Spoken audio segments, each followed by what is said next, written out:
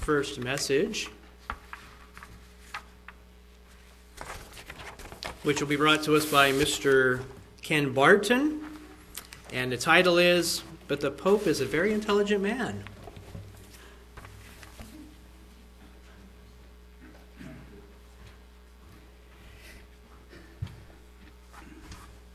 An atheist was seated next to a young lady on a plane. Turned to talk to her. He says, "You want to talk? Flights go quicker, if you strike up a conversation with your fellow passengers." She just started to read her Bible, but she said, "Okay." She said, "What would you want to talk about?" "Oh, I don't know," said the atheist. "How about why there is no God, or no heaven, or hell, or no life after death?" As he smiled smugly. "Okay," she said. "Those could be interesting topics, but first, let me ask you a question. A horse, a cow, and a deer all eat the same thing, grass. Yet a deer excretes little pellets, while a cow turns out a flat patty, but a horse produces clumps. Why do you suppose that is?" The atheist, visibly surprised by the young lady's intelligence, thinks about it a little bit, and he says, "I have no idea." To which the young lady replies, "Do you really feel qualified to discuss why there is no God, or no heaven or hell, or no life after death, when you just told me that you don't know poo?" Then she went back to reading her Bible. She could have said, and I'll quote this scripture, "The fool has said in his heart, there is no God." But I think she really got it across. Sooner or later, in my life, seems like, the topic of clean or unclean meats or holy days or something like that comes up. And I almost always get the same replies. "That's Old Testament, and it doesn't apply now." Or, "That was only because back then they didn't have refrigeration." Pork isn't the same today. It's been bred better. And its breeding sites are much more sanitary. It's all concrete and they keep it all hosed off. "You mean you don't celebrate the birth of our Savior?" They don't know for sure that the Sabbath was a Saturday. It's been too long since then. The other day, a fellow that I work with and I were talking, and we'd already broached the clean and unclean meats and stuff. And he's interested. And he's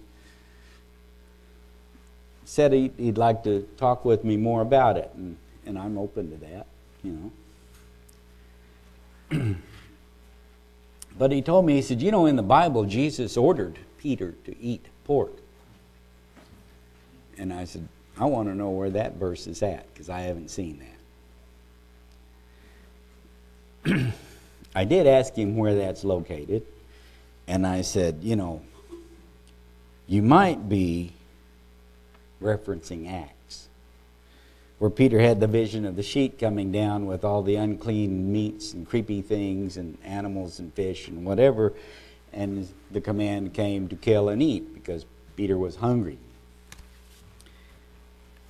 It wasn't about eating clean or eating unclean meats, nasty things that the Jewish people did not even consider to be food. If you're going to have a conversation with them about food, those things wouldn't be on the list. Anyway, it was concerning Cornelius and the 3 people that he'd sent to Peter to get him to come with them. And God was telling them, "Whatever I have made clean, don't you make unclean." And so right after this vision, there was a knock on the door, and son of a gun, who should be there but these people from Cornelius. He told me he'd get back to me. Hadn't got back to me yet. I'll wait. But then he said, "The Pope is an intelligent man, don't you think?" "Yes," I answered, "I believe he is." "Then don't you think that he could reason out that it's okay to eat certain things, and that there's no reason, really, why should we deprive ourselves of foods that are out there that are delicacies, that are wonderful, like pig and sea spiders and sea bugs, lobsters and shrimp and crawdads and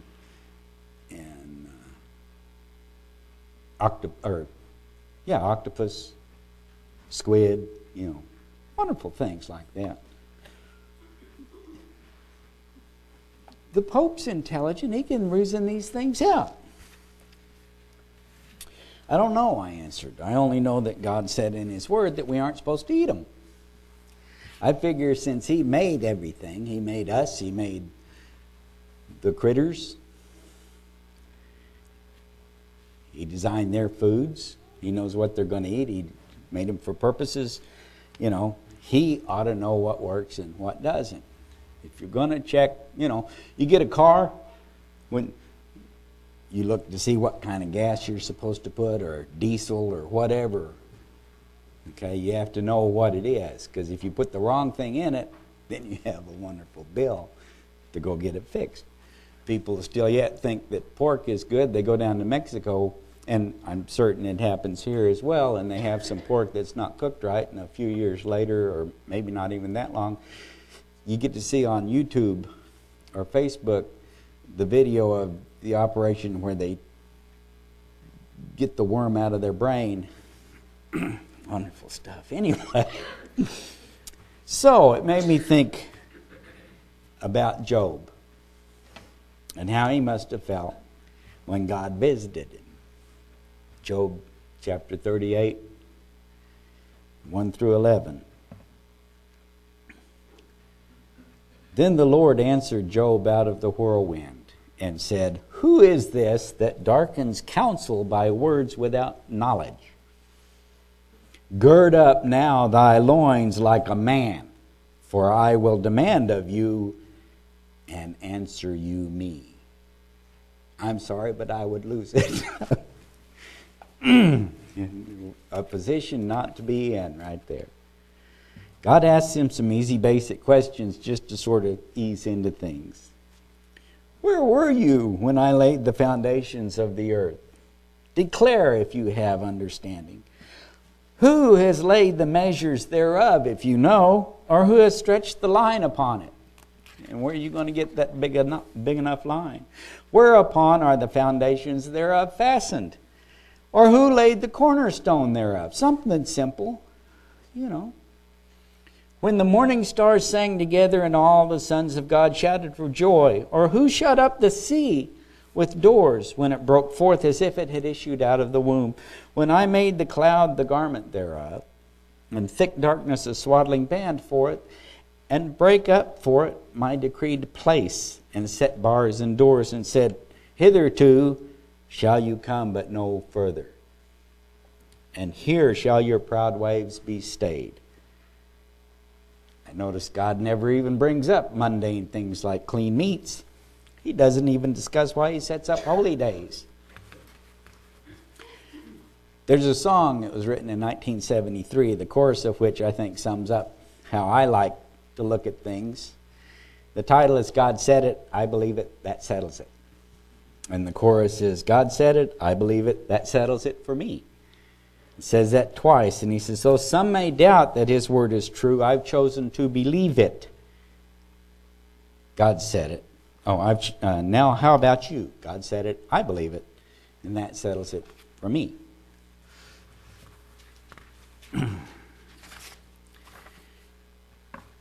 One of the things that the Catholic Church uses to belittle the Protestant Church, that the Protestant churches, have stated that they will only go by what is in the Bible, what is in the Word of God, and if God didn't say it, they're not going to follow it. Sounds good, right? Then the Catholic Church says they can't even get that right, because nowhere in the Bible does it say to change the Sabbath from Saturday to Sunday? The Catholic Church proudly states they changed the day of worship to Sunday. They took that authority upon themselves to change the day because they say Peter was the first pope and they're descended from him. Where they get that, I have no idea. It seems to me that mainstream Christianity strives to do all they can, though, to bolster falsehoods that have been perpetrated by the Catholic Church. They look at how many verses in the Bible that God uses to tell us He has sanctified the seventh day as His Sabbath and intends for us to honor that. There are 50 verses in the Bible that contain the phrase Sabbath day. And these are a few of them. Genesis 2 and 3. And on the seventh day God ended His work, which He had made. He rested on the seventh day from all His work, and God blessed the seventh day and sanctified it, because that in it He rested from all His work which God created and made. He can do that. He made it. Exodus 20, starting at 8. Remember the Sabbath day to keep it holy. 6 days shall you labor and do all your work, but the seventh day is the Sabbath of the Lord. You got to start out, He says, working. Back when I was a teenager, I had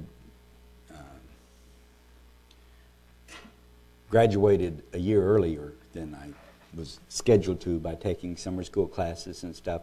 And I had in mind to go work where my dad worked. Didn't work out, so as a general rule, I didn't do a lot that year. A friend of mine, I told him I was going on vacation, and he said, "From what?" You got to do something to vacate from it. Anyway, but you got to work first in order to get something going. But God said that. Seventh day is the Sabbath of the Lord. In it you shall not do any work. You, nor your son, nor your daughter, your manservant, maidservant, your cattle, or the stranger that's within your gates. For in 6 days the Lord made heaven and earth, and rested the seventh day. Wherefore the Lord blessed the Sabbath day and hallowed it. In Exodus 31:15. 6 days may work be done, but in the seventh is the Sabbath of rest, holy to the Lord. Who made it holy to the Lord? God. Whosoever does any work in the Sabbath day, he shall surely be put to death. Now that'll open your eyes, won't it? That'll get your attention. They did that. There's one verse. You guys can look this up on eSword or Google, or one verse that has the phrase Lord's Day in it. Revelations 1:10. I was in the Spirit on the Lord's day and heard behind me a great voice as of a trumpet, and man, did they jump on that. Adam Clark's commentary on the Bible states, I was in the Spirit, that is, receiving the spirit of prophecy, and was under its influence. The Lord's Day. And he says the first day of the week observed as a Christian Sabbath, because on it Jesus Christ rose from the dead. Therefore it was called the Lord's Day, and has taken place of the Jewish Sabbath throughout the Christian world. Albert Barnes' notes on the Bible states that the Lord's Day, and the word rendered here, Lord's Kuriake or Kuriaki, occurs only in this place and in 1 Corinthians 11:20, where it's applied to the Lord's Supper. Properly means pertaining to the Lord. And so far as this word is concerned, it might mean a day pertaining to the Lord in any sense or for any reason, either because He claimed it as His own and had set it apart for His own service, or because it was designed to commemorate or some important event pertaining to Him, or because it was observed in honor of Him. And he says it's clear that it was a day which was for some reason regarded as specially devoted to the God, to Lord.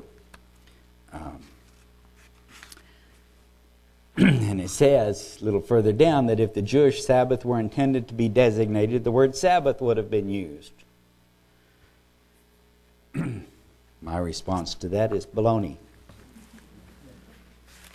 Okay? All throughout the Bible, I did some more checking. And let me catch up to myself here.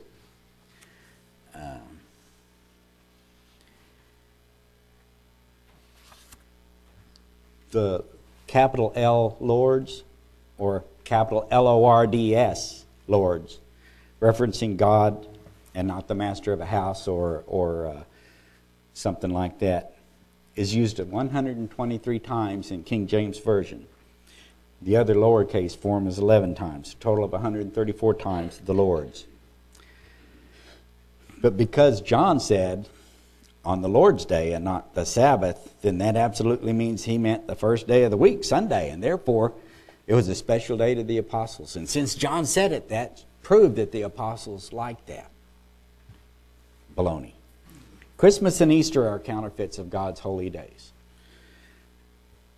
Actually, and that's not really so. Christ's birth is not established as a holy day. It was a big thing, but it's not established as a holy day. In Luke chapter 2, starting at 8, going through 15, and it tells about what happened. There were in the same country shepherds abiding in the fields, which they don't do in the winter. They do that in the fall. When it gets too cold, they go in. And lo, the angel of the Lord came upon them, and the glory of the Lord shone round about them, and they were sore afraid. They were smart, because this ain't usual happening. And they tell, for unto this day is born in the city of David a Savior, which is Christ the Lord. And you'll find him, tells how to find him.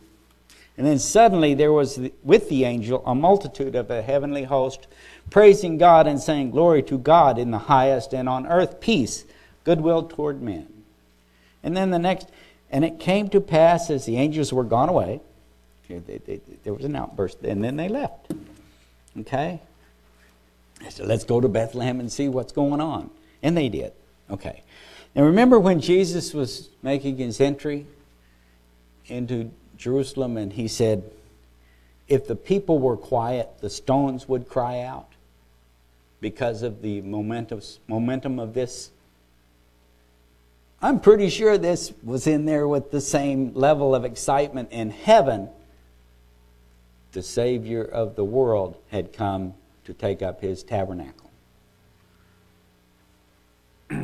It wasn't the establishment of an ongoing yearly celebration. Didn't happen.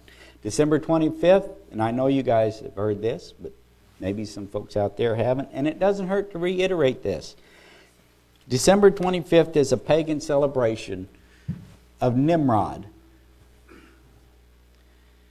and his birth as the sun god. It's garbage. Not at all anything to do with Jesus, and certainly not pleasing to God. I feel it probably happened around the Feast of Tabernacles that Jesus was born, because that's when he came and took up dwelling in his tabernacle. Or maybe it was around the Feast of Trumpets, because that's when they established the new king.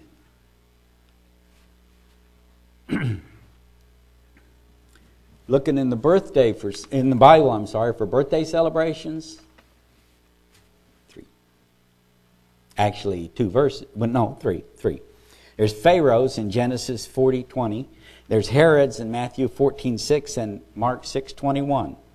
Not really sterling folks you want to pattern anything after. My thoughts on birthdays, I like to celebrate that someone's still with us, that this me, okay? We get to enjoy them in our lives. That we get to enjoy the gift that God allowed this person to live, and they're still there. So I don't have a problem with celebrating someone's birthday because I am enjoying their presence. And they're a gift from God. Everybody's a gift from God, because if God doesn't want you to, you don't have children. That is one of his curses, people that do not follow his word. So if he doesn't want you to have children, you don't have them. So let's go to Easter, a pagan fertility celebration, counterfeit to Passover, which is most definitely a holy day and is most definitely observed every year because God said to. God's holy days are usually signified by a full moon. He did that on purpose, except for Pentecost. In which? And trumpets. You know, this last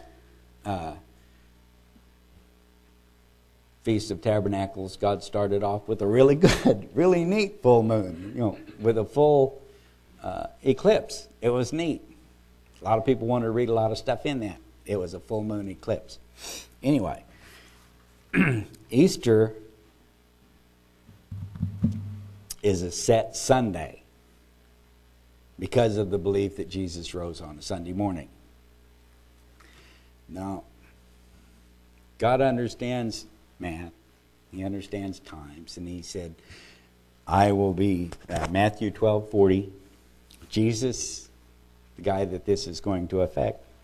For as Jonas was 3 days in the whale's belly, so shall the Son of Man be 3 days and 3 nights in the heart of the earth.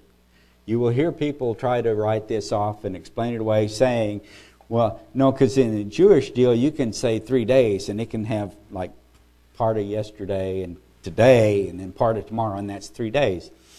But that's not 3 days and 3 nights. That's why Jesus nailed it down. Because he was here, is here, back then and now. So he knew what was going to come up.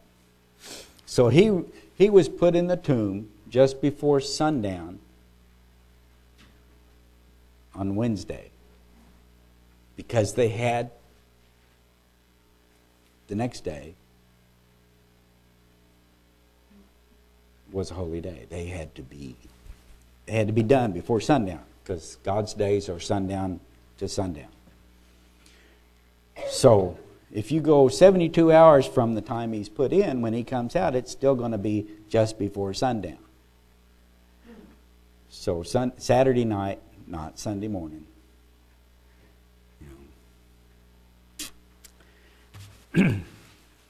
Passover first commemorated the last curse on the Egyptians prior to the release of the Hebrews, when the firstborn males in all of Egypt, and people, animals, period, the firstborn male died because the Lord came and slew him. The Hebrews were warned about this, and they were told, you will sacrifice a lamb, you will take its blood, and you will put it on the lintels and the cross piece over the doorway. And when the Lord comes through, if he sees the blood of the sacrifice, he will pass over that place and not come in and kill the firstborn.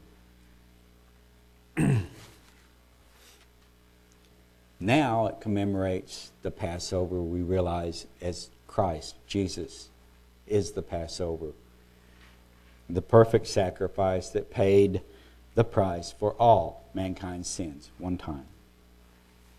Satan wants us to follow him and ignore what God our Father tells us to do. Didn't work for Adam and Eve.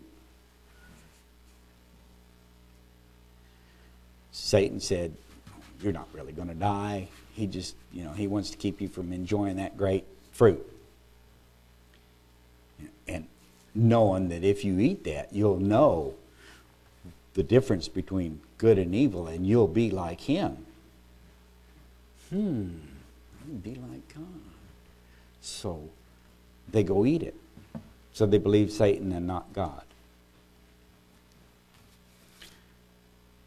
Didn't work for them. They did die. They didn't die right then, which I think was probably an immense surprise to Satan, because I bet he was expecting them to. But they died. If a day, 1,000 years with the Lord is as a day. And if you'll notice, nobody in Scripture has ever lived past 1,000 years. And everybody has ever lived to 1,000 years. God tells us what and how to live, what to do, how to live. He loves us, and He wants us to prosper and to thrive. That's why God tells us what to do. That's why you tell your kids, don't go out in the road. Don't play with the little muffins that the horses leave. It's not good for you. Don't eat the bugs. Don't run in the road. Oh, sorry. He loves us, so He takes care to tell us what to do and what not to do. This is how it's going to work well for you if you'll do this. So, how many of these questions that God asked Job can anybody answer? Besides God, I know He knows. As near as I can tell, the answer to that is still 0. God didn't expect Job to be able to answer those. And He didn't. And Satan can't. Because he doesn't know. He's a created being also. Nobody has been able to answer those questions. Perhaps then we should listen to and obey God.